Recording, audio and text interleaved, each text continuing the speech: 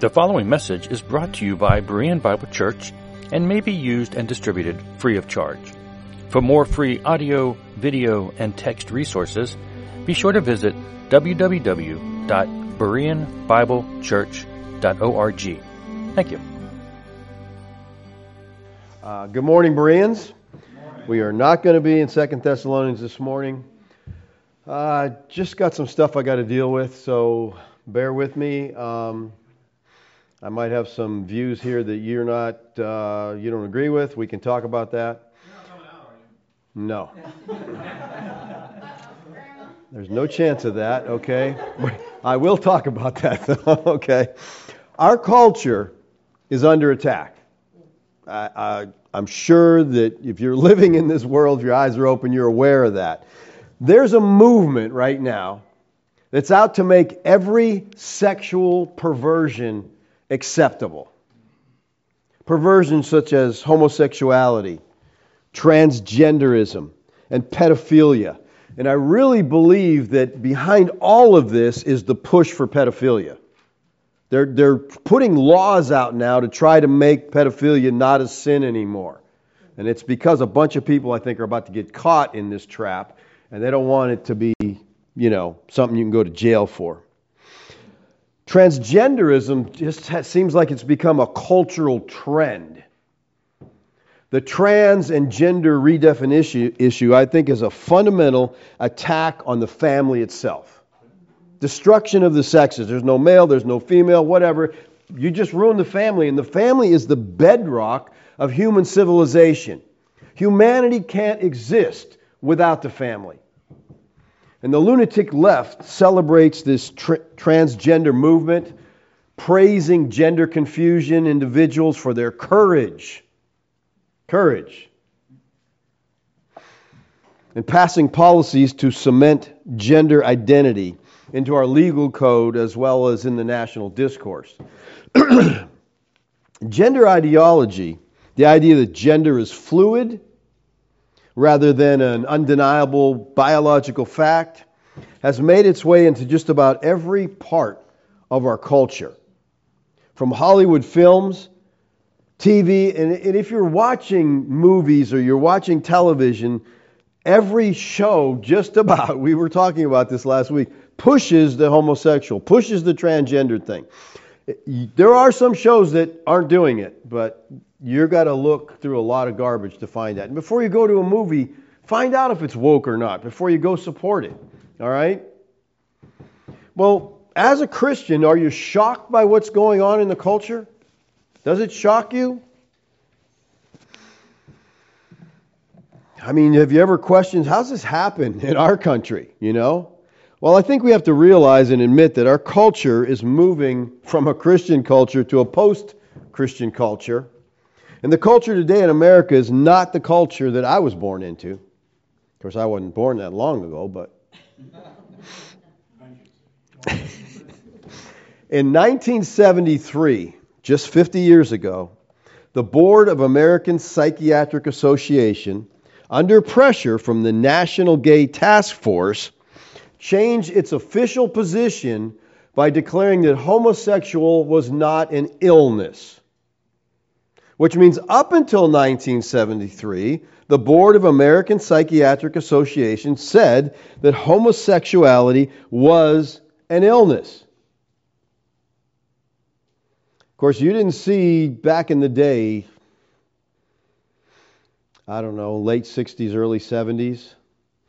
I went to a karate class at the Y, got there early. I was in the bathroom and some guy tried to hit on me.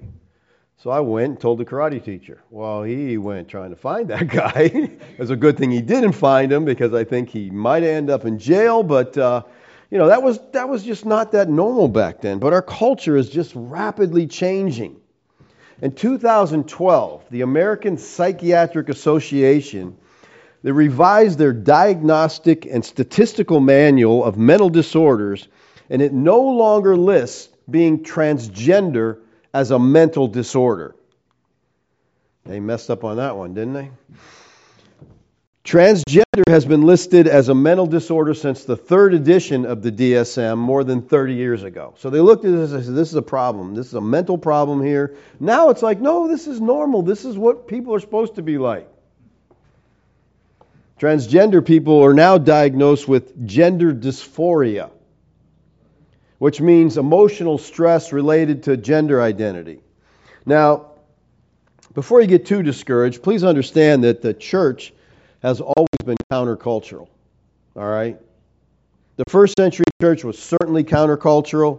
And let me just say that if your views are cultural, you need to be spending more time or some time, any time in the Scriptures, okay? Because the Bible is definitely against what we see in our culture. Now, the issue of homosexuality, I think, has to be dealt with on two fronts. Now, hear me out here. Number one, how we deal and we treat unsaved homosexuals. Now that makes you think, right, well, what? Are there saved homosexuals? Well, the second point is how do we deal with those and treat those who say they're Christians but are homosexuals?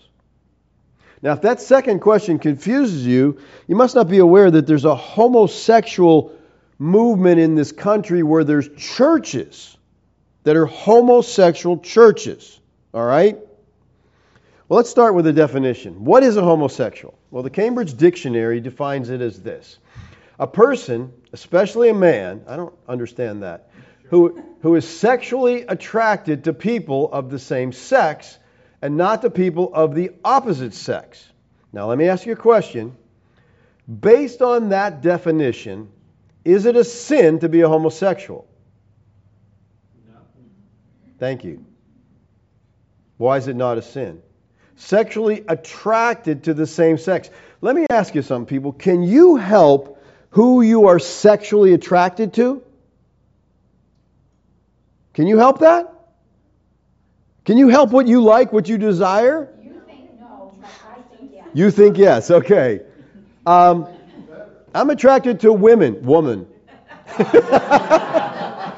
Woman. I can't see any other scenario, you know? And it's my opinion, like I said, my wife disagrees, but I don't think this is a choice situation. I think you're born this way, and we'll talk about that a little bit, but I don't think you just choose who you're sexually attracted to. And I think being sexually attracted to a person of the same sex is not sin unless you act on that and engage in sex, because I don't think you can help what you like. There's certain things people like and there's certain things people don't like. Why? I don't know. But if you don't like something, you're not going to be involved in it. If you do like something, well, then that's the chance here. Now, most people use the term homosexual to refer to someone who is involved in homosexual sin. Sex, basically. And I think that just confused the issue, because a person can be a homosexual and be celibate, which means they're not sinning. The attraction is not a sin, it's the act that is a sin. So as not to confuse the issue, I'm going to use the term homosexual as a person who is a practicing homosexual. So we have to ask the question, why is homosexuality spreading so rapidly? Why is it becoming so widely acceptable to the masses? Well, I think it's because behind this sin is a movement, a subculture. Homosexuals have a support network. What other sin do you know of that has a support network? Have you ever heard of a liar's bar? Where all liars go to hang out together and tell lies? How about a murderer's bar? Or, have you ever seen murderers marching in the street for their rights? Pride Week for murderers. We're murderers and we want our rights. Do any other sins you know of have a Pride Month? I don't know how it got to be a month. It was a day, then it was a week, now it's a month. And then, by the way, June is Pride Month, so hang on. Okay? Talk about getting in your face. So, how did all this start? Well, first of all, you got to understand, homosexuality's been around forever, okay? The Roman emperors, most of the Roman emperors were homosexual. All right? This is a problem that's always been rampant, but it hasn't been that way in America. Well, most would say that, so when did it start? Most would say it was Gay Pride Week in 1970, where 20,000 marched in New York City alone. And this movement is very organized, okay? It's got leaders, and they're highly motivated. They're tactically trained. They're heavily financed. They're skilled in communication, education, politics, and often in religion. They're single-mindedly dedicated to one task, and that's making the homosexual lifestyle an integrated and acceptable part of American culture, thus removing the restraints and opening the floodgates to wickedness. In a matter of a few decades, the homosexual movement has measurably transformed the nation's perception of homosexuality. I mean, if you 10, 20 years ago, you couldn't imagine seeing the things you see on TV. I saw a commercial yesterday for HIV or AIDS or whatever, and there's two guys kissing. I'm like, who wants to see that? That's disgusting. And this movement has made great strides toward disassociating homosexual behavior from sin and identifying it as a legitimate alternative lifestyle. And they had the full cooperation of the media. That is the big problem.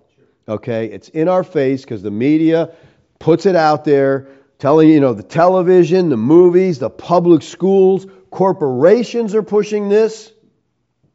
And see, if it's not a sin, then really the restraints are gone. And it becomes publicly accepted. And once those restraints are removed, it just totally goes wild. And those, I think, that are once hostile to homosexuality now kind of tolerate it. Those who once tolerated are now saying, well, you can't help who you love. And most people, I think Christians included, have gradually acclimated to the commonness of homosexual behavior. We have been and are being desensitized to its unnaturalness and its sinfulness. And most people today are afraid to call it sin. Pastors are afraid to call it sin. It's now socially acceptable. It's even popular. It's the in thing today to be gay. I've never seen so many school kids claiming to be gay because it's just a cool thing to do now, Oh yeah, I'm gay. It wasn't cool in my day. And anyone who speaks against homosexuality is labeled a homophobe. The popularity and acceptance of homosexuality should not affect us as believers, because the only question that we really have to deal with is, what does the Bible teach about an issue? And whatever the issue is, whatever the cultural trend, we have to ask ourselves, what does the Bible have to say about this? And in our day, the Scriptures are being reinterpreted to fit the homosexual agenda. Justin Lee, get this, he is the executive director of the Gay Christian Network. Okay? The Gay Christian Network. Justin Lee's the director, and Justin says this: "It is certainly true that God designed our bodies with heterosexuality in mind. That's how new human beings come into the world." So this guy's got a little bit of brain cells functioning still. He does get this, okay? That's how new people come into the world. I don't think anyone can deny that heterosexual sex is the way our bodies were built to function. Good so far. Then he goes this: "But does that mean that using our bodies in any other way is sinful?" Well, it does if using your body in another way goes against Scripture. And it does. So yes, therefore, it is wrong. The Apostle Paul, writing under the inspiration of the Holy Spirit, says there's only one moral, legitimate outlet for man's God-given sex drive, and that is marriage. And just so you understand, it's sad that you have to clarify this, marriage is the union of a man and a woman. There's no other thing called marriage. God invented marriage. He ordained it, and He said it's a man, it's a woman for a lifetime. That's what marriage is. There's no other. Two men can't be married. They can have a civil union, they can do whatever kind of contract they want, but it's not a marriage. We have to understand that. Look at 1 Corinthians 7, 1 and 2. "Now concerning the matters about which you wrote, it's good for a man not to have sexual relations with a woman. But because of temptation to sexual immorality, each man should have his own wife, and each woman should have her own husband. Now, in chapter 7, Paul's going to answer some of the questions and the difficulties that have been raised by him from the Corinthians. He's dealing with some of the things they had to ask. And Paul writes this: "It is good for a man not to have sexual relations with a woman." This is not a good translation.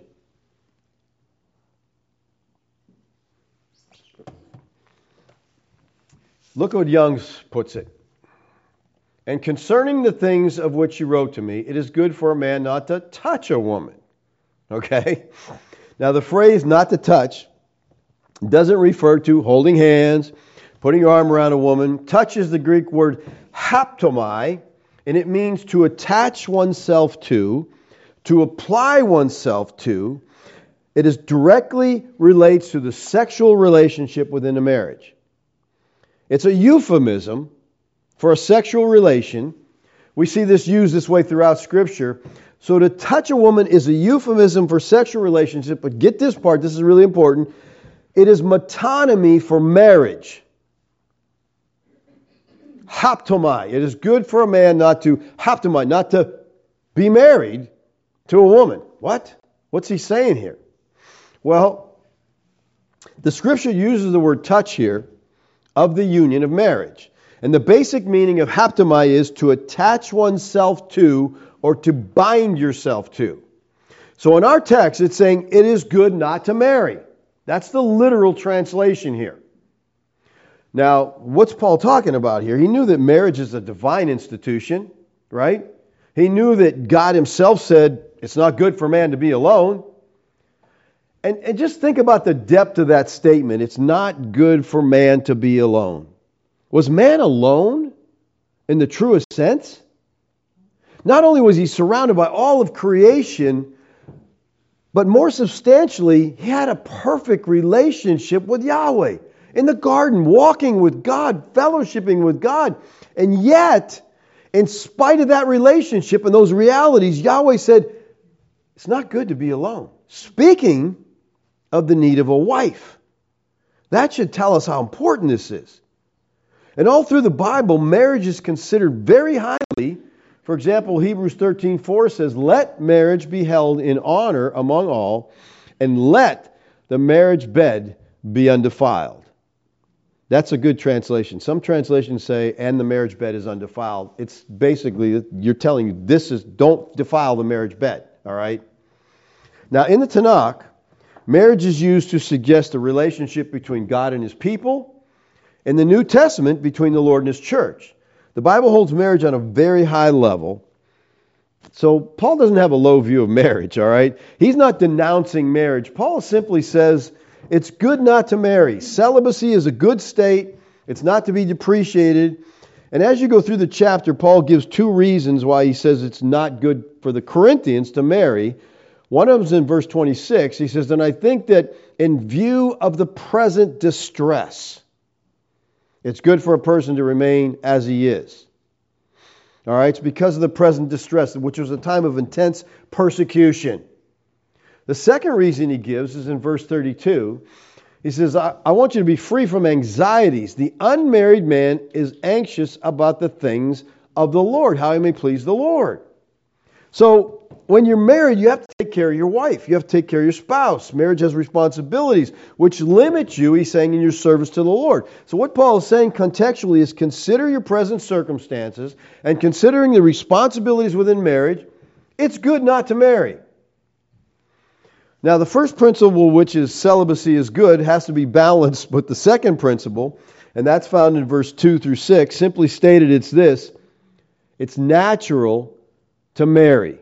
And Paul's general rule is laid down in verse 2 when he says this: because of the temptation to sexual immorality, each man should have his own wife and each woman her own husband.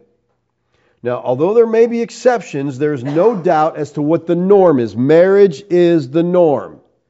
And this verse makes it clear that God does not approve either of polygamy or homosexual marriages, which aren't marriages.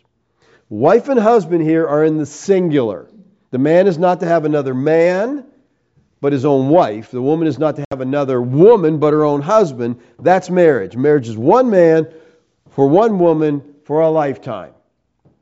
So Paul's basic principle is that every man is to have his own wife and every woman is to have her own husband. The problem in this verse is that the principle is prefaced with the phrase, because of the temptation to sexual immorality. So we have to ask, is this why a person marries? To avoid fornication? It is one of the reasons, yes, that the Bible lays out. Because you're being sexually tempted, get married. Now, Paul's not giving us this doctrine of marriage here. He's speaking of the danger of sexual sin for those who are single. If you want Paul's doctrine of marriage, you need to go to Ephesians 5. And you'll see there that he places a very extremely high view on marriage. What Paul's doing here is answering a specific problem that was given to a specific question in relation to a specific situation existing in Corinth at that time. The situation was this: fornication was rampant in the city. Temptation abounded everywhere. You couldn't walk down the street without being propositioned by a prostitute. And what Paul is saying in this passage is that there's a real solution to the situation at Corinth, and that's this: get your own wife. God has instituted marriage as a safeguard against such evil as fornication. Marriage is not the lesser of two evils. It is a God-ordained safeguard against immorality. And then in verse 3 he says this: the husband should give to his wife her conjugal rights, and likewise the wife to her husband. Now the Greek word here, conjugal rights, is aphele, and according to Strong's it means indebtedness. That is a sum owed, an obligation, a duty. Listen, Paul is saying when you get married, you become obligated to meet the physical needs of your spouse. In other words, marriage is no place for celibacy.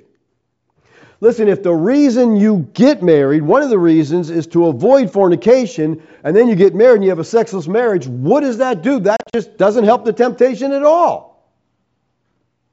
And people, I wish husband and wife would understand this. We have an obligation to meet the needs. And I believe this is a condition for divorce, according to the Scriptures. If a spouse is not meeting the needs, now of course this is man's needs, of course, because you know how it works.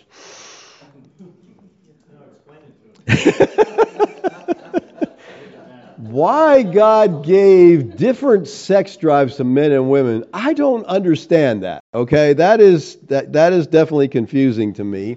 But thank the Lord He put a verse in there that says, you got a duty, okay? You got a duty to take care of your man. And the men have duties too for the women. I'm not saying it's one way, but it seems in the sexual area it could be. Well, Paul's purpose here is to stress the reality of sexual temptations of singleness and to acknowledge they have a legitimate outlet, marriage. Now, the Scriptures clearly teach that marriage is, again, between a man and a woman, and all sexual activity outside of monogamous heterosexual marriage, whether it be homosexuality, whether it be fornication, polygamy, adultery, bestiality, and so on, it's all sin. Amen.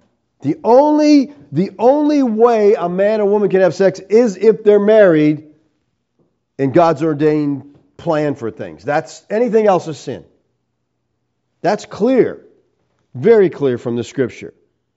And here's what's interesting. And the homosexuals, again, they try to, they have their own churches, they have their own Bibles, they just try to say, hey, it's okay.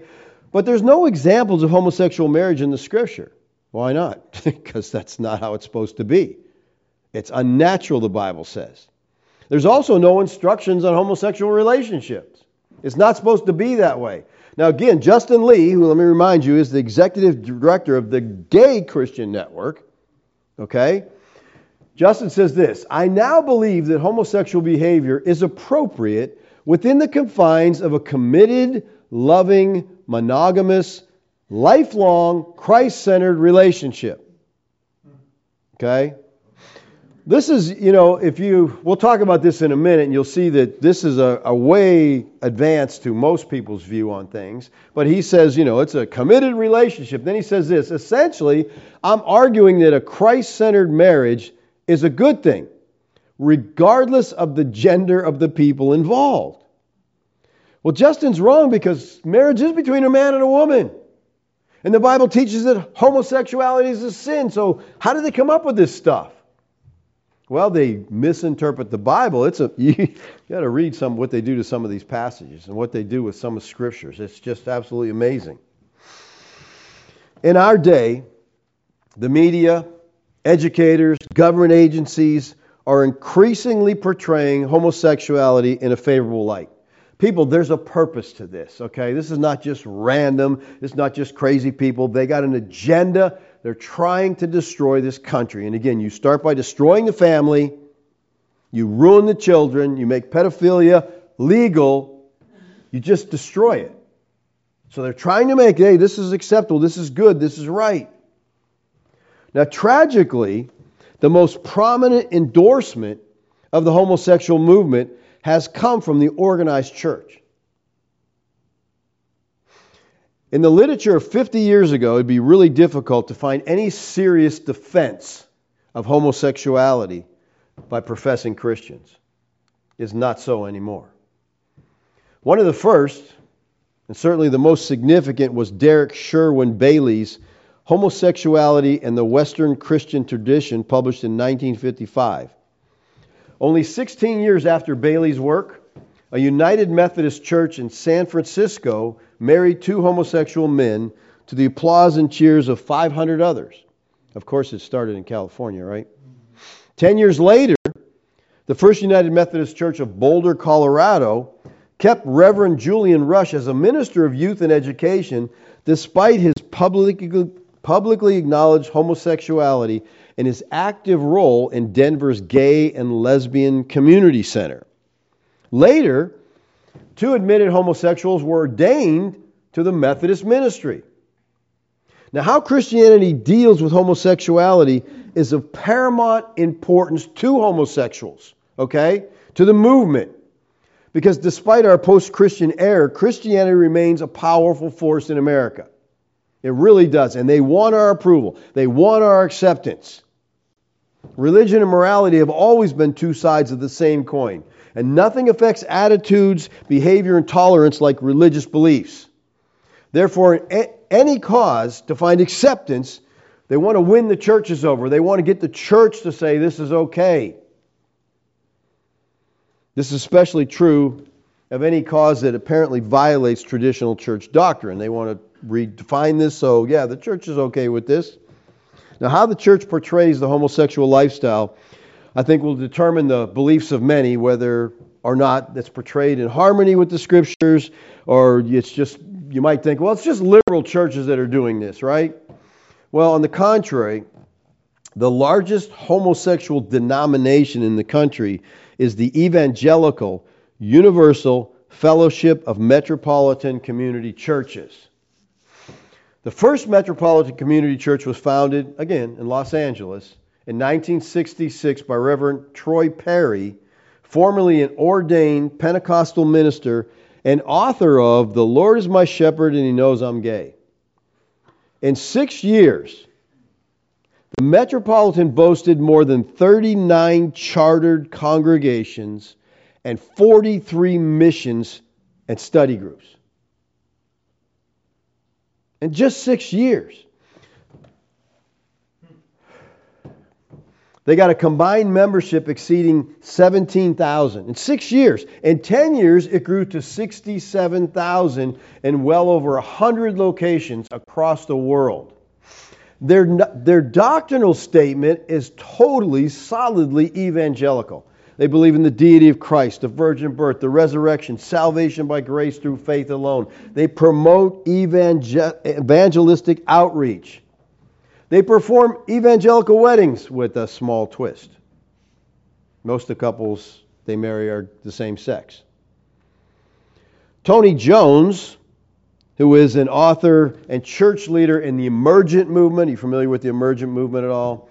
He says that he believes gay, lesbian, bisexual, transsexual, and queer individuals can and should live out their sexuality in and blessed by the Christian church. That's what they want. They want our acceptance. Oh yeah, what you're doing is okay. Frees them up. Okay? Well, I really think he ought to read his Bible a little more, because I'm not sure where he's getting this stuff. So let's look at what the Bible does say about this issue. Because the church has to stand on the Scriptures. It can't be moved by the culture movement of the day. It can't be moved by sentimentality. Oh, these are nice people. Yeah, you just can't help who you love. No, it's wrong. Paul specifically addresses the issue of homosexuality in Romans chapter 1. He says, "For this reason God gave them up to dishonorable passions. For their women exchanged the natural relations for those that are contrary to nature. And the men likewise gave up natural relations with women and were consumed with passion for one another, men committing shameless acts with men and receiving in themselves the due penalty for their error." Now he says God gave them up. This is from the Greek paradokin, which is a first aorist indicative of paradidomai. And paradidomai means to turn someone over to judgment. It's a verb that's put in the active voice, stressing the activity of God. God is acting in a positive, overt movement of judgment. And Paul says 3 times in Romans 1, God gave them up. Paradidomi. What did he give them up to? Therefore, God gave them up to the lusts of their hearts, to impurity, to the dishonoring of their bodies among themselves. Here Paul says God gave them over to impurity. This is the Greek word akatharsia. And akatharsia means the contents of the grave. It came to mean rot or filth or decay or even dirt. Its moral meaning has to do with sexual vice, sexual sin.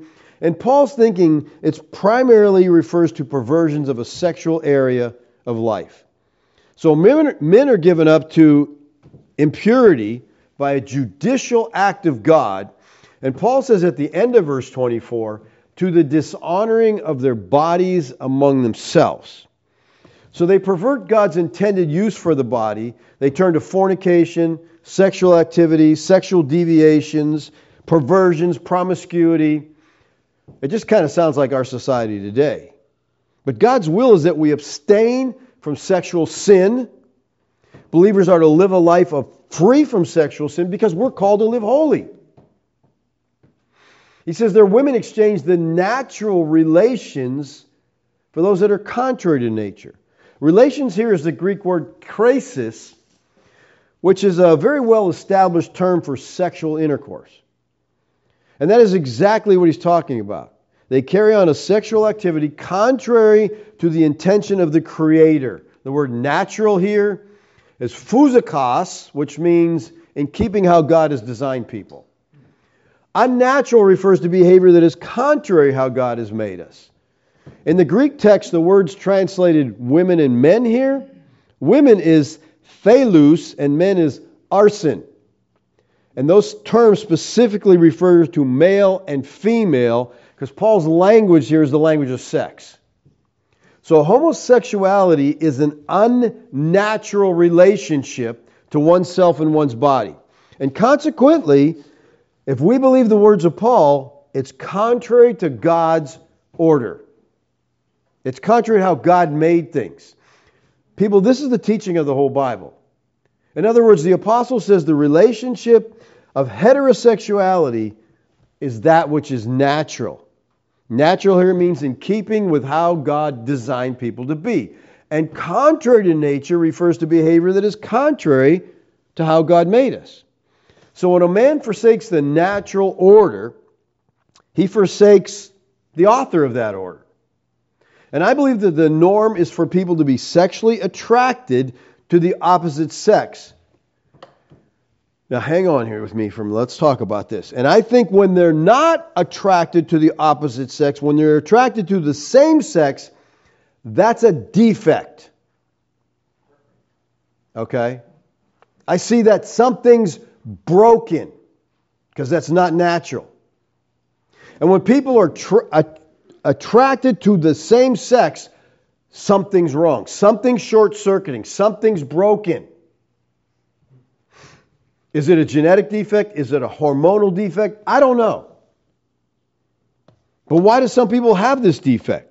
I mean, why would they? I guess that's the way God made them. Okay? We see this in Exodus 4:11. Then Yahweh said to him, "Who's made man's mouth? Who makes him mute or deaf or seeing or blind? Is it not I, Yahweh?" Some people are born deaf, some are born blind, some are born with other debilitating diseases or deformity. Why? That's just how it is. You got to deal with your defects, how you're made. It's not a sin, as I said earlier, to be attracted to the same sex, but it's a sin if you act on it. And I do believe that God can change people who, if you're attracted to the same sex, I believe God can fix that. He can change you. But if He doesn't change the heart of a gay person, and he's a Christian, then he must live a celibate life. I know that's not easy, but many people live with defects that are just not easy to live with. Life is not always easy. And I say this is a defect because the Bible says there's a natural order, there's an unnatural order. So something's wrong with that, having that attraction. Something's wrong. Because I don't think people who don't have that defect, never have been attracted to the same sex. I can't even fathom that's repulsive to me. Okay? Why? Because I'm not broken in that manner. Okay? Verse 27 says, "The men likewise gave up natural relations with women and were consumed with passion for one another, men committing shameless acts with men and receiving in themselves the due penalty for their error." Consumed with passion for one another. Now, let's talk about this for a minute. Let me drag the medical community in here. I'm told there is a level of lust among homosexuals that's not known among heterosexuals. It's not unusual for the average homosexual male to have 300 partners a year. 300. It's not uncommon for them to have to go to the ER to have various articles extracted from deep within them, if you know what I'm talking about, okay? In the book, Where Death Delights, the story of Dr. Milton Helpburn and forensic medicine, on chapter 13, he explains why brutal multiple wound cases denote a homosexual murder.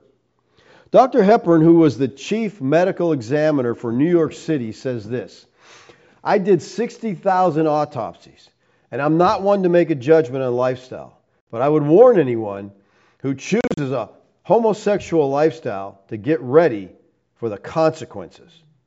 He says in 60,000 autopsies, I can take one look at a corpse and tell you if it was killed by a homosexual because of the massive mutilations.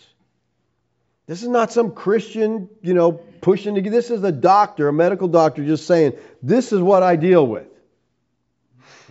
And any study of the homosexual community shows a higher rate of suicide, a lower tolerance to disease and sickness, and a shorter lifespan by 25 to 30 years. In other words, there's judgment for this sin. The likelihood of infections and debilitating and deadly diseases are decreased in this lifestyle. There's a burning level of lust that's beyond anything the heterosexual understands. There are frequent murders and other crimes that are beyond description. Now, the commentator Scroggs attempts to minimize Paul's negative remarks on homosexuality by arguing that Paul is simply drawing on Hellenistic Jewish tradition, that probably only pederasty is being condemned. Now, pederasty is the Greek for lover of boys. So he's saying, that's all he's condemning here. No, that's not all he's condemning here at all. He's condemning, he said, men with men.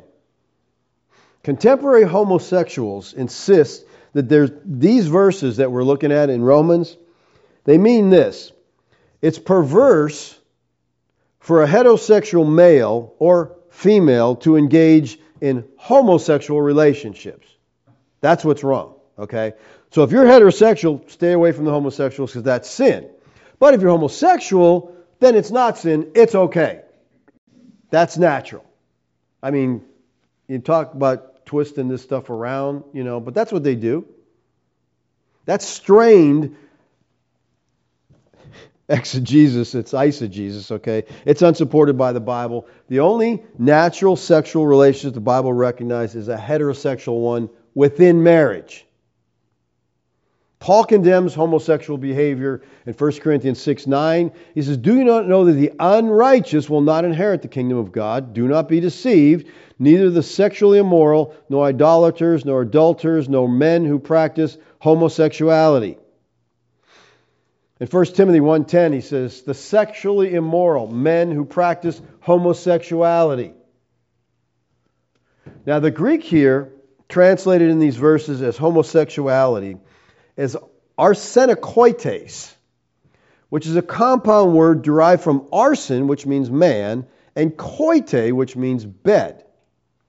And both these words are found in the Septuagint version of Leviticus 18:22 and 20:13, where it says, "You shall not lie with a male."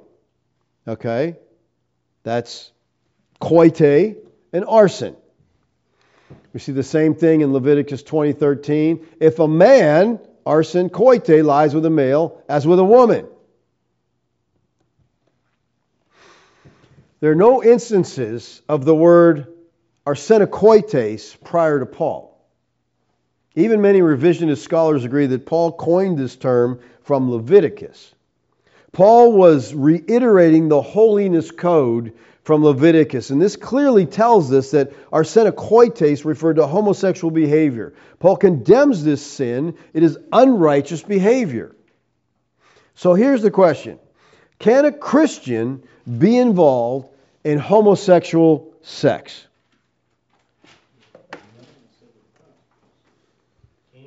Can they? Sure. Okay. Again, thanks, Jimmy. Listen, believers, Christians are not exempt from any sin. Okay, I hope you understand that. Now, I heard a person say, no homosexual can be in Christ. Okay, what about adulterers? What about liars? What about drunkards? There's only certain people can be in there? I've personally known, I know more than this, but personally known 2 Christians who were involved in homosexuality. 2 of them. One of them left the lifestyle, came home, died of AIDS. I mean, it had to be like 70 pounds by the time he died. It was just disgusting. But it was so cool. His attitude was so cool. I mean, as he laid there dying, he said, "I would rather God kill me now than let me go back to that lifestyle. Because I'd rather die in fellowship with God than caught up in that lifestyle." So he was a Christian. He got out of it. The other one, when I was a youth pastor, I had one of the teens come to me and tell me he's involved in homosexuality. So I sat him down with the Bible and I told him what the Bible teaches. Talked to him about, he needed to repent of this sin. He did repent of the sin. Years later, he got married, he's got children, and he's faithfully serving Christ today. So God can change people's hearts. He can work in their lives. He can fix them from this problem. Jerry Otterburn, who was a believer who got involved in homosexuality, he wrote a book called How Will I Tell My Mother? Let me just share with you some of the things he says in the book. He says, the first homosexual advance came at a church camp. The second at a church picnic. People, this should not be at all, okay? But he says, the process of my converting to a homosexual lifestyle didn't happen overnight. It was gradual. So I didn't even know it was happening because in the beginning, I thought I was merely making new friends. For the first time, I felt truly accepted. Now, here's what Jerry says in the book. Jerry talks about as a young person, he was effeminate. You know what I'm talking about? He's a guy, but, he's a sissy guy, whatever. He wasn't gay. They're just people that are like that, okay?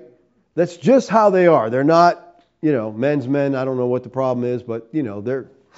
And Kathy and I knew, when our kids were young, we knew friends of ours had a boy that same way. And he's homosexual now.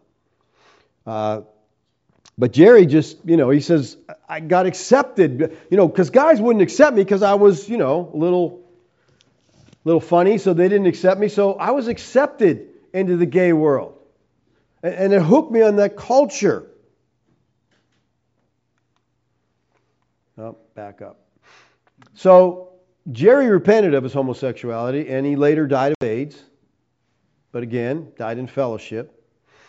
All right, let's talk about the transgenderism. That's the T in LGBTQIA+. Okay? These things stand for lesbian, gay, bisexual, transgender, queer, or questioning. You can use it either way, okay? If you're queer, I don't really understand queer and gay, are those different things? They never were to me, but I don't know. Maybe we're just trying to cover all the letters here. But if you're questioning, I don't know, questioning what? If you question anything, you fit into this? I question a lot of things, but I don't think I would fit into this. Okay, intersex, asexual, and then the plus is we can add anything else we want to it. Okay, so this letter, they can get crazy out of hand, all right? All right, now this is what I want you to hear. This is so important to me, all right? The demographics of this movement, they're difficult to come by. But transgenderism is the smallest group within the larger LGBT community. For comparison, homosexuality, they say, may represent 1 to 2% of the U.S. population. Now, you would not think that based on the TV and news and movies. You think it's everywhere. 1 to 2% of the population, with men outnumbering women. Bisexuality, they say 2 to 4% of the population, all right, with women outnumbering men. Intersex, 1 to 4%. Asexual, 1%. And transgenderism, 0.6%. That's based on a broad definition of the term, though researchers have even lowered that number. They say the number actually is lower than 0.1%. Sure. Can you buy that? 0.1%? It's everywhere in our faces. I mean, Target's got a whole line of clothes for these kids. Who's buying that stuff?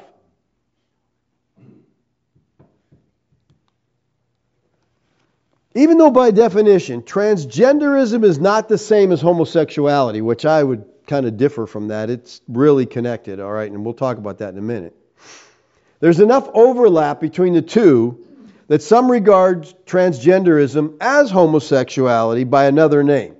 For example, if a transgender individual is biological male, but perceives his identity to be female and is sexually attracted to men, that'd be a homosexual. Okay, you follow me? A trans woman is a man, so if a trans woman is attracted to a man, then that's homosexual. If a trans man, which is a woman, is attracted to a woman, oh yeah, sorry. I don't want to get too complicated. You need a chart to follow all this stuff, okay? But you do need a chart, but it's just out of control. What does the Bible say about transgenderism? Does it say anything? Well, the thing we have to understand is the Bible teaches that God made male and female. And people listen to this. God wants the sexes to be separate and identifiable. No matter what our feelings, no matter what kind of confusion people are going through, you should act in accordance with your biological reality. The Bible knows no other gender categories other than male and female. Now, you know today they've made up, there's so many of them it isn't crazy. All right? But, an anthropologist digs up a couple 100-year-old person and they say, this is a male. Yeah, how do you know? Dogs, we got what choice? Well, it's a male or a female, That's the same thing with people. They can make up all the stuff they want. When people say, well, I identify as, That to me is saying, I pretend to be, and I say, I'm not pretending with you. I'm sorry. I don't want to pretend. You're what you are. You can do anything you want. It doesn't change things. All right? The Bible knows no other gender categories. We know from Genesis 1 and 2 that the categories of male and female are part of God's design for humanity. When God created the first human pair in His image, He created male and female. And He made the woman to be a complement, to be a helpmeet for the man. Now notice what Moses writes back in Deuteronomy 22:5. A woman shall not wear a man's garment, nor shall a man put on a woman's cloak. For whoever does these things is an abomination to Yahweh your God. What's this about? I mean, why you can't wear clothes that belong to the other sex? Well, this verse is found in a section of Deuteronomy 22 that focuses on the respect for human and animal life, which is verses 1 through 8. Verses 9 through 11 remind people not to mix what should remain distinct, while the last half of the chapter covers regulations for protecting the integrity of marriage and individuals who are wronged by others sexually. Deuteronomy 22 contains laws pertaining to the 6th and 7th commandment, prohibiting murder and adultery. The judgment on cross-dressing in verse 5 is that it is an abomination that's toeva to God. Now, the Hebrew toeva is used throughout the Tanakh for ritual or ethical activities that God detests, including idolatry and sexual immorality. So it may be that the context, that any behavior which dissolves distinctions between the sexes is what he's talking about. It's perverted. It's a perversion of God's order because He wants men to be men and women to be women.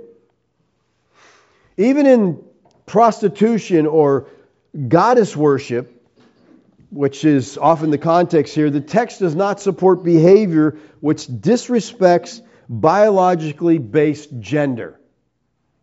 When we read within the context of both Genesis 1, 26 and 27, Deuteronomy 22, as a whole, this behavior is prohibited because it does not respect the sanctity of the human bodies as male and female. For whatever reason, those distinctions are dissolved, and that is a sin, because humanity survives and thrives as male and female. It's the only way the species goes on. Now, today there's a common assumption among some doctors that there's some biological basis for transgenderism. But years of research and debate within the medical community regarding the cause of transgenderism has been inconclusive. And the thing that we have to be so aware of today is they're pushing this on young children, 4 and 5-year-olds. They don't know anything about sex, and they're telling them, maybe you should be a boy, maybe you should be a girl. And in California, they're making Skittles, they're outlawing Skittles, but a little kid 4 and 5 years old can get a sex change. And by the way, I agree with them outlawing Skittles. That stuff, you'll be much healthier if you don't eat that crap, all right? Now listen to this. Dr. Paul McHugh, the University Distinguished Service of Professor of Psychiatry at Johns Hopkins University School of Medicine. I think all schools now are basically indoctrination centers, okay? They're not trying to teach you, they're not trying to educate you, they're trying to indoctrinate you. But this man is from Johns Hopkins School of Medicine, and he says this: transgender men do not become women, nor do transgendered women become men. All, including Bruce Jenner, become feminized women or masculinized men. What? Feminized men. Feminized men or masculinized women. Counterfeits or imposters of the sex which with they identify, in that it lies their problematic future. So he says, these are counterfeits, these are impersonators. This is a professor at a liberal school saying, you can't do this, it doesn't work.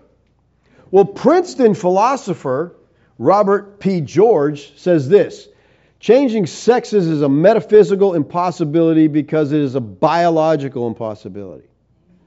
You can't do it, people. You just can't do it. You can have all the surgeries, and you can, and listen, I read a long list of the complications from bottom surgeries that people are getting. I mean, this one person, he's saying, I had 27 infections after this. He said, I won't live long. He just goes through the misery of what he went through trying to go through this. You can't do it, people. You just can't. You can't change from one sex to another. All right? Let me ask you this. How many are familiar with the term cisgender? Oh, I am. Really? Why? Yeah. Well, my kid accused me, and it's like I had to look it up. Listen, I've never heard this term until last week. Okay, I have no clue what a cisgender is. Anybody, you know what it is?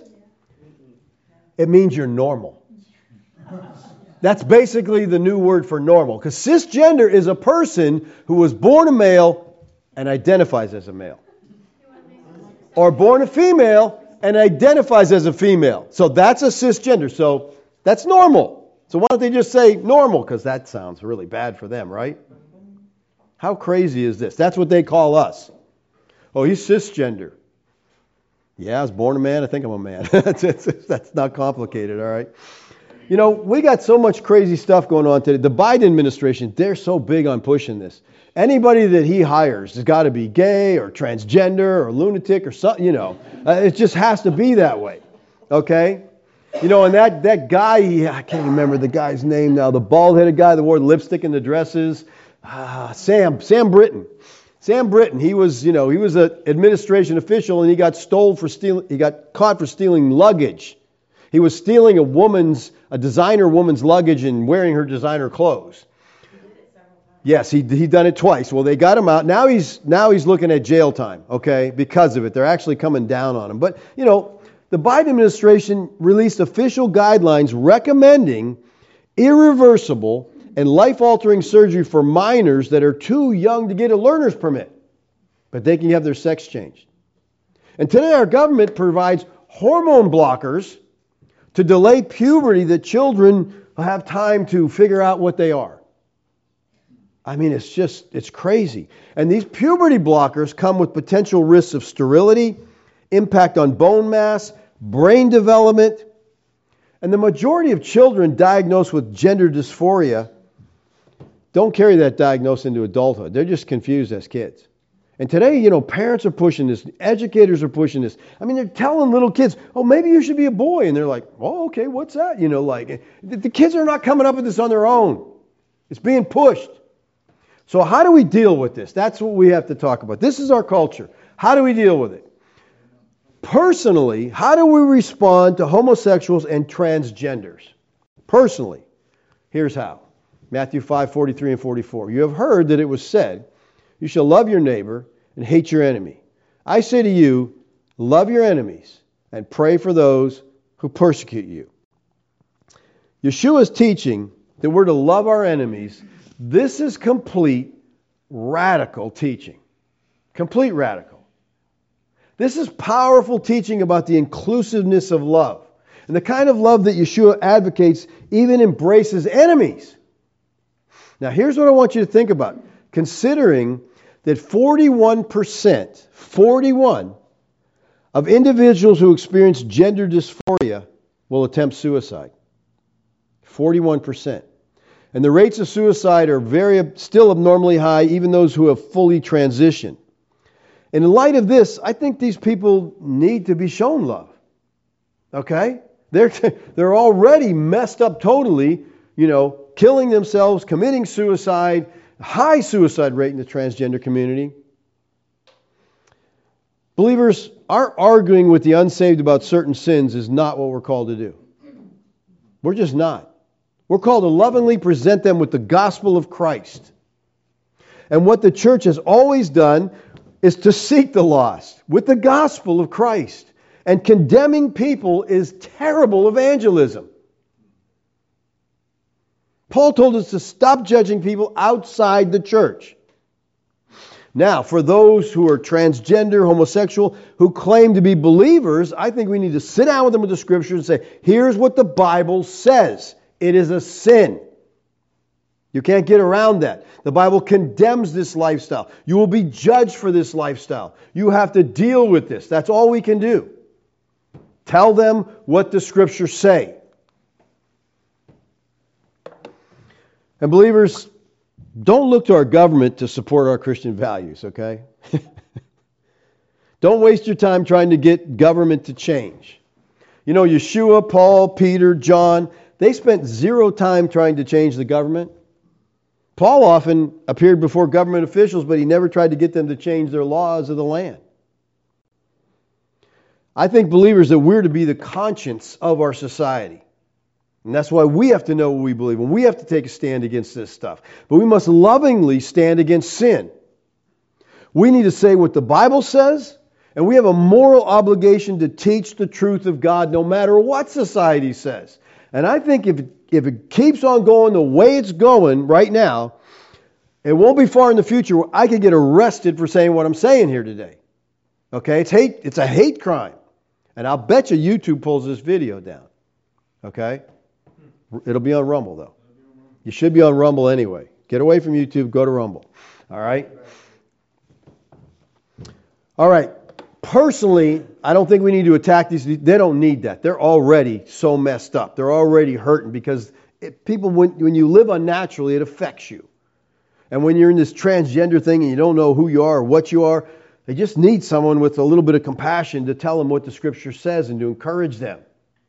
But how do we fight back against the cultural push that's being jammed down our throat by our whole society, it seems like? Well, first of all, let me say, stop watching the shows that constantly push it. Stop watching them. If they're not getting enough people watching, the commercials don't, they're not going to get enough sponsors. They're going to have to shut that thing down. So just stop. And Hollywood is all out to push this down our throats. So stop watching that stuff. Secondly, another thing you can do. Go to your school board meeting and confront them about the trash that's in public schools. Just check out a book from the school library and read it at a school meeting. They'll shut you down. Stop! That's vile. But my kid, my 4-year-old, 5-year-old, 6-year-old can read this stuff? See, we have to, and this is happening across the country, which is so encouraging to me. People are going to these school board meetings and they're fighting. They're fighting back. They're yelling at the school board. They're reading these books in public, and it's embarrassing, all right? We got to do something. Here's the big thing, I think. We need to stop supporting businesses that promote this stuff. We got to stop. If they're pushing this agenda, this woke theology, then stop supporting them. Disney has just launched its third round of layoffs with 2,500 job cuts. I love that. That's a pedophile organization, people. Okay, that's a sick organization. Watch the movies they're putting out for kids. Watch them. There's so much innuendo in there, it's not funny. But yet Christians are going to Disney World and having a great time. Stop. Despite the objections from the public and the pushing woke politics, the company has remained defiant, even doubling down on the LGBT and social justice issues, and it's costing them. All right? And yeah, we may soon be talking about Bud Light as a former brand on the latest news. There used to be this beer called Bud Light. Literally, nobody's buying the product, and it's rotting on the shelves. And Bud Light has told wholesalers they'll buy back cases of beer that are past the expiration date. I mean, it's just, you can go to the store and look at the cases of beer, and Bud Light's packed full because nobody is buying it. Now, Bud Light's trying to overcome this. They did some commercial with the Clydesdale marching through America, and they're, we're American! And now they've got a Harley commercial out there. Bud Light and Harley, men, okay? And people are like, you blew it? Okay? Dylan Mull, whatever the little sissy's name is, you gave him a beer. We're done. That is so encouraging to me because it tells me America doesn't want this stuff. America's saying, no, you stick that in our face, we stop. That's encouraging. That should encourage all of us that people are fighting back against this stuff. That tells me America's not gone and sucked into all this. They don't want it. Target. I'm sure you heard about Target. Their little gay transgender clothes that they're making, they're being produced by a Satanist. Okay, this Satanist is producing this clothesline, and Target's pushing their trans merch.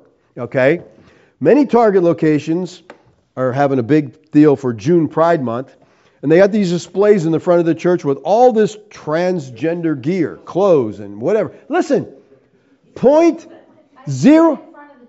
Huh? In front of the store, yeah. Sorry. Well, it probably is in some churches, okay? It probably is in some churches, okay? But you walk in the store and there's all this merchandise. And here's my question. The largest number is 0.6%. What parents are taking come on, son, let's go get you some transgender gear to wear to school? Who's doing that? How are they making money? Well, now most of them are moving this stuff to the back because, Bud Light doesn't look good. Let's hide this stuff, okay? They got mugs that say gender fluid on them. And they got tuck-friendly bathing suits. So guys, if you want to wear a woman's suit, they got tuck-friendly suits, so you just tuck all the stuff in there and you look like a little girl, okay? And I know so many men just want these bathing suits, you know? What are they doing with this? The drag queen, Little Miss Hot Mess, is writing children's books, and Target is stocking them on their shelves. Now, here's an interesting thing. Little Miss Hot Mess, he admits that drag is a political tool used to desensitize a child's early understanding of sex. This is them saying this. This is why we're doing this. We're trying to desensitize the kids. We're trying to mess them all up. They don't know if they're a boy or a girl. They're not going to, we're going to destroy them, okay? A Target insider told Fox Digital News that many locations in the rural areas and the South have relocated the Pride sections to the back because they don't want to happen to them what happened to Bud, all right? Yeah, move it right out, okay?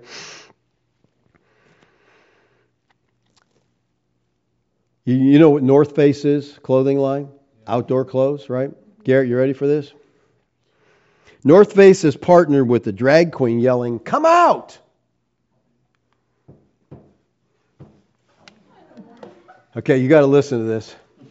Hey, it's me, Patagonia, a real-life homosexual. And today I'm here with the North Face. We are here to invite you to come out. This is a North Face clothing commercial. A real life. I didn't make this up. Okay, this is a commercial, Patagonia, a real live homosexual. This proves the point of what I was talking about. The transgenders, most of them are homosexual. It kind of goes hand in hand. And see, they've got to play here on come out. Because they want you to come out and be homosexual, be transgender, but they're also talking about the wilderness because, North Face is a clothing line for outdoors. Adventure with us! Wow, this is nice. We like to call this little tour the Summer of Pride.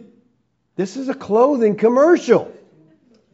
Now, North Face is a clothing line for outdoors. How many outdoor people want to be transgender and wear little rainbows on them when they're outside? Yeah, I mean, that's a real live homosexual, okay? People don't go crazy over this. It's unbelievable. Oh, how about Ford? Any of you guys want to... Come on, Patty. Any of you guys want to buy the new Ford Raptor truck? This is real. This truck came out a year ago, but it's really blown up lately because they took the advertisement of it and they put it out lately, so it's blown up. Now, let me ask you something. Ford Motor Company, huge place, okay, huge commercial thing. They got the Raptor wrapped in rainbow, so, homosexuals need a truck. How many homosexual transgenders do you know that say, I need a four-wheel drive truck so I can be, throwing rainbows out at people as I drive down the street? What kind of market do you think they have for this truck? I mean, come on. How many transgender men are coming in? Hey, you got any gay trucks for me to buy? I mean, this is almost ridiculous, and you got to ask why. with all that's happening with Bud Light, how come they're not waking up? How come people push this crap? Because they receive funding for it. Exactly right. And that's what I want to talk about. This is really small for you to see, but here's the issue, people. You got all these big companies, okay, pushing this stuff even though it's killing them. You're like, why would you do that? Well, the CEI is an index rating. It's Corporate Equity Index. And the rating system rewarding companies that push LGBTQ stuff. So if you get that rating, you're pushing that, you're higher in the rating. ESG is another rating that goes along. And here's the bottom line. BlackRock. You all heard of BlackRock? You know who BlackRock is? It's the world's biggest investor and asset manager with $8.6 trillion in assets. That's big, people, okay? They hold assets and investments at every major company, and they push the CEI and ESG onto these companies. These companies, Target is getting paid by BlackRock to push this stuff.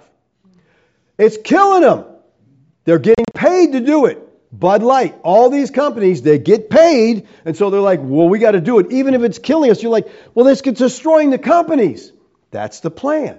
They really want the companies destroyed because these are American companies, so they want them to totally fail because they want America destroyed.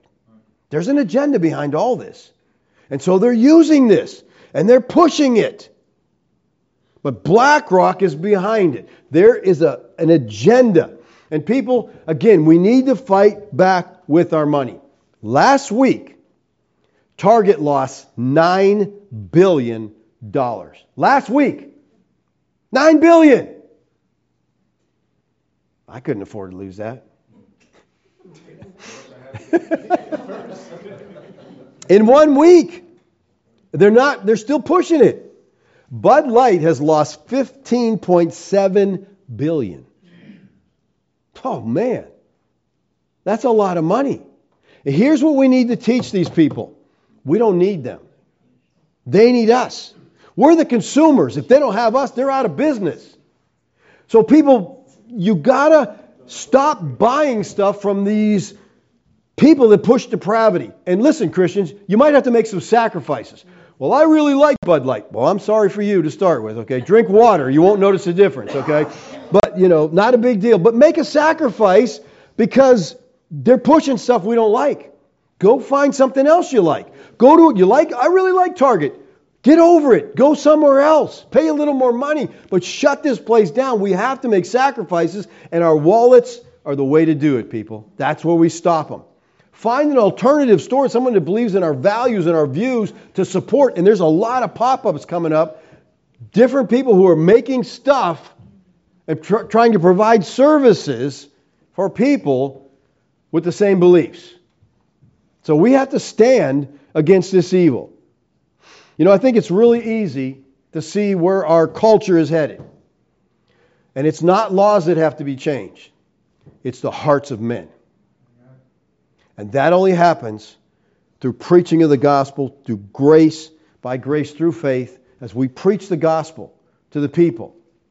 So let's make sure, believers, that the things we hold to, the views we have, come from the Bible and not from the culture. It's so easy, that thing with the frog putting in the pan and boiling water, the water that it probably doesn't know it's getting boiled because it's turned. That's happening to us. We're accepting so much of this stuff that we should be saying, no, not doing that's not stepping a foot in Target.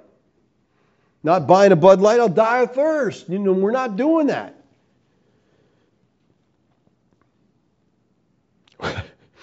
We were out to eat Friday night with another couple. And I went to we got our seats, and I went to the bar and got a beer because you have to wait forever once you sit down. So I got a beer and took it, and the other person said, "Why don't you give me one?" I'm like, "Because you're drinking Bud Light, and no way I'm buying that." I said, I'm not participating. I wouldn't do it. It's just, we have to fight. The church is to be counterculture. It always will be. But I think too many Christians are just bowing and going along with, well, it's just the way things are. No, it's not. Use your voice. Speak up. Talk to people. I think we can make a difference. And again, I'm just, to hear these numbers of these woke companies dying on the vine is so encouraging to me, because it tells me that everything the media is telling us is a lie. And most of America says we don't want this. This is wrong. This is against our values. Yes. When you're voting with your wallet, it makes a difference. Let's pray. Father, thank you this morning for the opportunity to look at your word. Lord, Father, we're called to be salt and light. I pray, Lord, that'd be our efforts. We would not condemn these people, Father. We would share with the gospel with them, encourage them through the scriptures. Those who say they're Christians, help us, Lord, to teach them what the Bible actually says. And give us the courage, Lord, to stand against these woke companies, to deal with this, Father, through our wallets.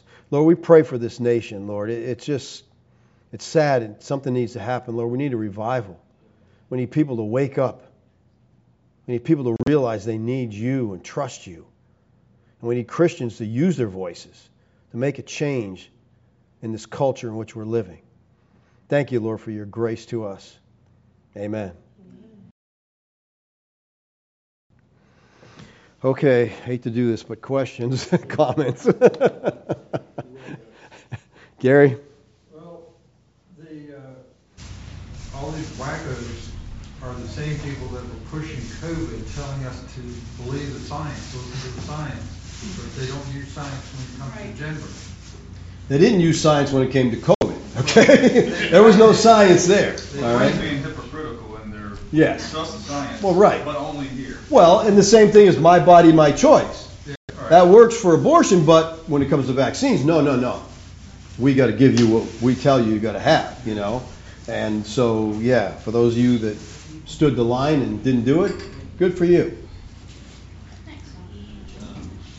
But yeah, I mean, we saw a major push, and I think that woke a lot of people up, you know, once they saw what was going on.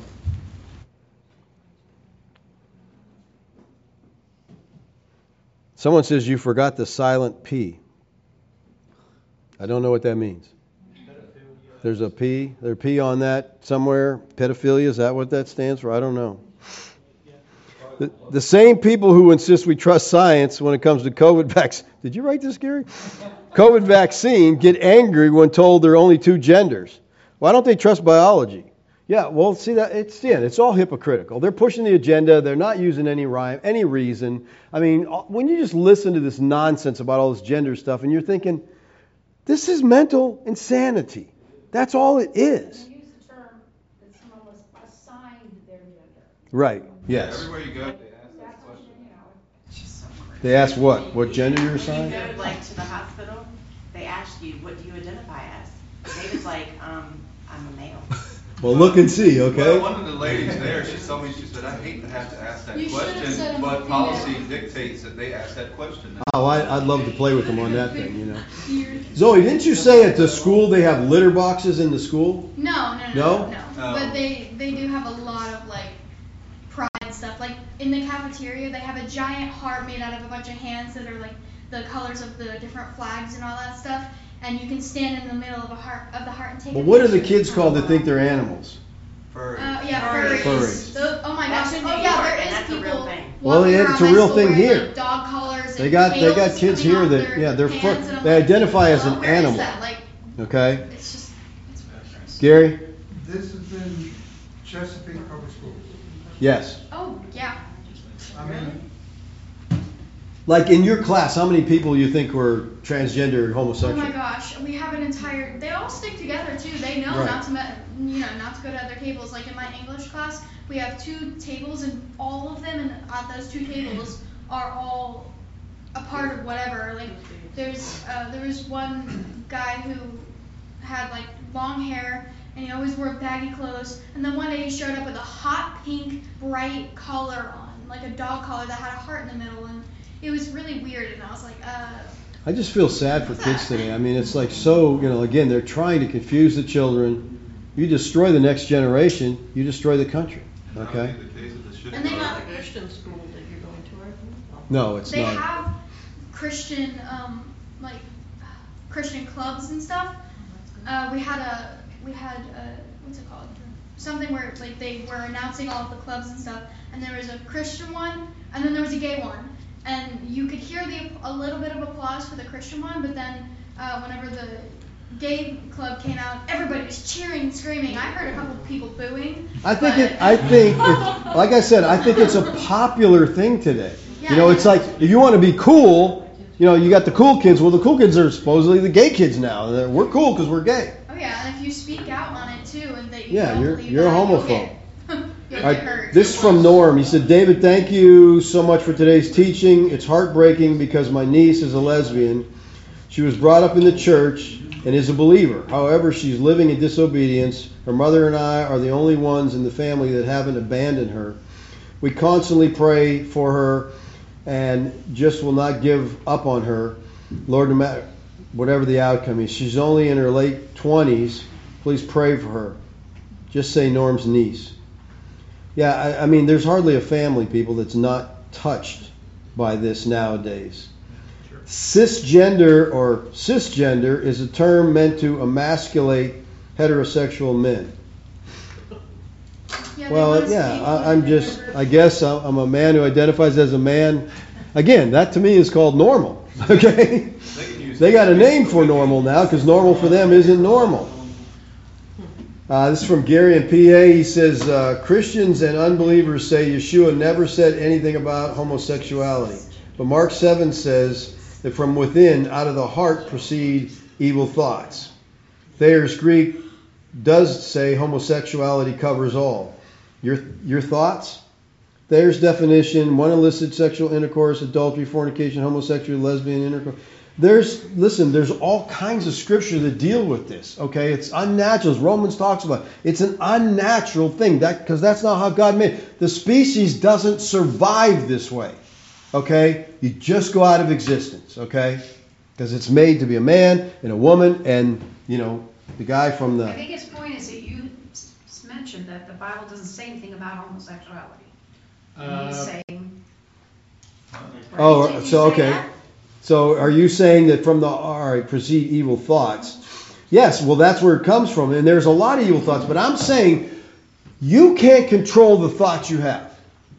Okay, Luther taught this. He said you can't stop the birds from flying over your head, but you can keep them from building a nest in your hair. In other words, you don't have to dwell on those, but thoughts come into our heads. And again, I just am convinced you can't control what you like and what you don't like. My wife will say this to me often, and she gets frustrated when I answer her, but she goes, why'd you do that? And I say, because I wanted to. I don't know any other reason. I wanted to do it, so I did it. It's not wrong, it's not sin, so I just did it. You have a desire. There's certain things you like. I love sushi. Why? Some people can't stand it. I don't know. I didn't choose to like sushi. I happened to eat it one time. I thought, this is great. Raw fish, how can you not love it, I think the thing with that previous one was that while the Bible will very frequently talk negatively about homosexuality, Christ himself didn't say anything which explicitly condemned homosexuality. Okay. Yeah, and I people will use any excuse they can. All right, the Bible is all about Christ. Okay, he's the author of the Word of God. So just because it's not in red letters in your Bible, it's still there. Right. All right. Someone says I live in Massachusetts, and most churches I drive by have a homosexual flag in the front. We welcome all people. Okay, and we welcome all people. I think that most churches are backwards. They take their morals from the dominant culture instead of the Bible. I would agree with that. The church should be influencing the culture and not the other way around. Also, do you think lust is different from attraction because Yeshua said that lust is a sin? I know. The Bible says if you lust after a woman in your heart, you've committed adultery. Okay? I think there is a difference between attraction and lust. Lust is a stronger thing. It's a going after something. It's not just, again, I don't think we control our desires. I don't, and again, I'm not saying I'm right on this. That's just how I see it until someone, corrects me on this and says, you just make a choice. But you don't listen to me. I know. that I cannot choose to be homosexual. Okay? Put a gun to my head, do whatever. I'm not that's a choice I cannot make. Okay? It's repulsive to me. I'm not choosing what's repulsive. So for someone to make that choice, yes, and different people, they can be heterosexual and then they turn to homo. Different events, but still something's wrong that you're attracted because God didn't make us to be attracted to the same sex.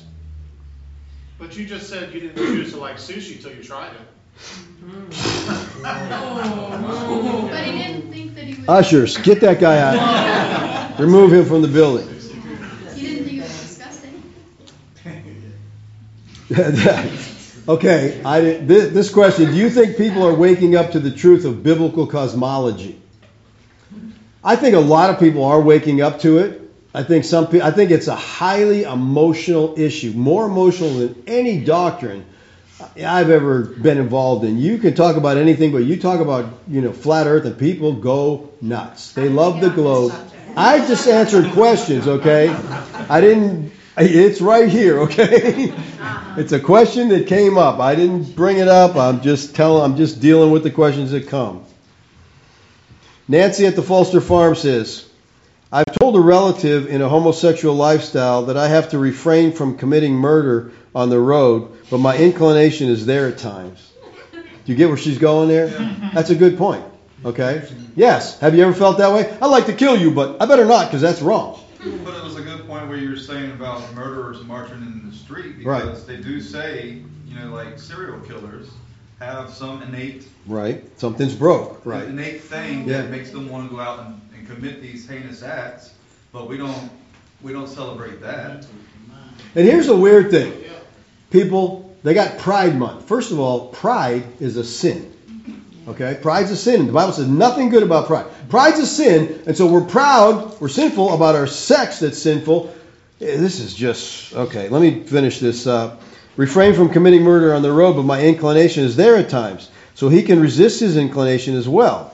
Both are sinful, and both can be repented of. I agree, Nancy, 100% with you. And that's the thing. Same thing with men. Men have a desire for women. They see an attractive woman and they're like, whoa, but you can't do that, okay? Because you're married, or it's fornication if you're not married. Either way, it's wrong, so you don't do it. You can be tempted to do things that you don't do. But murder is a good thing, because there's been times, when you want, you better stop there. Can't you have communism without the children? Thanks for your courage to speak the truth. I think that if you look at the Communist Manifesto, the thing they wanted was to get in the schools. That's what they wanted. We've got to get in the schools because we take over the children. We got it. And listen, they weren't in a hurry. This was 100 years ago they decided to do this. And so and listen, the schools are now indoctrination centers. Okay? I would never recommend a kid to go to college under any, Christian or not. Okay? I'm sorry, but I just think they're all so messed up that unless you're super grounded in your faith. That's why public education was started, though. Yes, exactly. To indoctrinate the children. To indoctrinate them, right. Because they're government schools. Yeah. Okay? They're teaching what they want them to teach. And they're pushing, whatever. They're pushing vegetarianism now. And they got, Meatless Tuesday. And we got, they're pushing all their agenda. And the teachers are out there pushing their, sexuality. I'm like, I don't remember my teachers talking about who they were sleeping with when I was in school. They taught you stuff. You didn't know anything about their personal lives. Keep it out of here. This is from Dana in California. He says, thank you, David. Excellent message and challenge to all of us to be responsible consumers and believers. Here's a place where you can get woke alerts from various companies and businesses that do not shout from or should be considered not to purchase or shop from. So he's got a link here, consumerresearch.org. You can sign up for free woke alerts. Well, they'll tell you the companies are, doing things. Thank you, Dana. It's consumerresearch.org. This is what's happening. Companies are being invented, developed. People are starting new things because they're trying to, the woke is taking this over. We're going to do this here, and you can come and support us. And, Gary said, sorry, I wasn't focusing on the thoughts. I forgot to mention what the word fornication in that verse said in Thayer's. All right, Gary, I'm still not tracking there. Gary Cole says, lust is building the nest. Yeah, that's right. Again, your thoughts, you get a bad thought, go on. Get rid of it, move on. Don't dwell on it. But your bad thoughts aren't sinful. I'm trying to see who this is from. I don't know who this is from. But said, it all boils down to the bottom line, the chromosomes that God gave us. If someone has a Y chromosome, they're male, and they'll never be female. If someone has born a Y chromosome, they will never be male. It doesn't matter how you mutilate your body, how many hormones you take, how much makeup you apply to yourself, what your feelings or desires are. If you were born with a Y chromosome, you will never be female. Even if you are hermaphrodite, yeah, If you have a Y chromosome, you are a male. That's intersexual in the whole thing. These people who are messed up, biologically. Everything else is mankind's flesh, perversion, acceptance of sin, succumbing to desires or feelings. To us, that's just men are men, women are women. Okay. There's some guys that are feminine, there's some women that are masculine. But Christians, it's important that we make a distinction between the sexes, okay? And that men look like men and women look like women. I don't like it when I look at someone and I'm like, is that a boy or a girl? I don't like that. Because there should be a distinction. And Christians don't fall into that category. When someone looks at you, they should know what you are. All right? And if they don't, you're blending, destroying, again, the genders. Gary? It's been my unresearched opinion that people sin because they love their sin more than they fear God. Well, absolutely. Yeah. That's definitely a problem. They know it's sin, but they want to do it anyway. They don't. Usually there's not an instantaneous judgment on a sinful act. If there was, people would maybe be more hesitant of that. But yeah, God judges sin. And sometimes it takes a lifetime, but God does deal with sin. And a sinful life is a life under the judgment of God, and it's miserable. And if you're a Christian, you're living in sin, God's going to deal with you. And it's not, there's such blessedness. I listened to a testimony last week of a good friend of mine who was a preacher, and now he says he's an atheist. And in the testimony, he talks about, he just was so under the guilt of sin. And I'm like, you know why you were under the guilt of sin? Because you were living in sin. That's why you were under the guilt of it. That's how it's supposed to be. So now he says, I'm free. And he said, all the Christians I know are miserable. I'm like, I don't know who you know, but I'm not miserable at all. I love the Christian life. I often think of where my life would be apart from Christ. And it'd be either dead or in jail somewhere, okay? The Lord has restrained me so many times, but I love the Christian life. To me, I love reading my Bible. I love worshiping the Lord. I just love that stuff. There's no misery. I don't feel restrained or I can't do this, I can't do that. I feel like, man, I'm absolutely free in Christ, and there's joy there. So I just, it's just sad when people think that, that's what the Christian life's about. This is J.P. from Oregon. It is sad that people try to change what God has made as if he is capable of making mistakes, which he is not. Yes. Thank you very much, J.P. You're right. I mean, God made you a male. There's a reason. Okay, you might have female tendencies. That's okay. It doesn't make you a female. And you don't need to want to change to be a female because you can't do that. Can you help me understand what you mean about homosexuality being a defect? Are you saying it's not a sin issue? No, I'm not saying that. Homosexuality is absolutely a sin. I don't know how to say that any clearer. Engagement in homosexual sex is a sin. I'm saying it's a defect that you want to do that. Something is broke. Because the Bible says it's unnatural. Natural is men loving women, women loving men. That's natural. Unnatural, something's wrong. Like David talked about, there's people who are just murderers. I mean, they thrive on that. Why? It's their passion. Pedophiles, there's people that just can't help. They see a child and can't go out. There's just sicknesses, okay? There's something broke. And people say, well, I know the majority of people say it's just a choice. Well, I don't think I could make that choice. I know I couldn't make that choice. I know so many people could not make that choice. I asked guys, could you make that choice? No, not me. Okay then,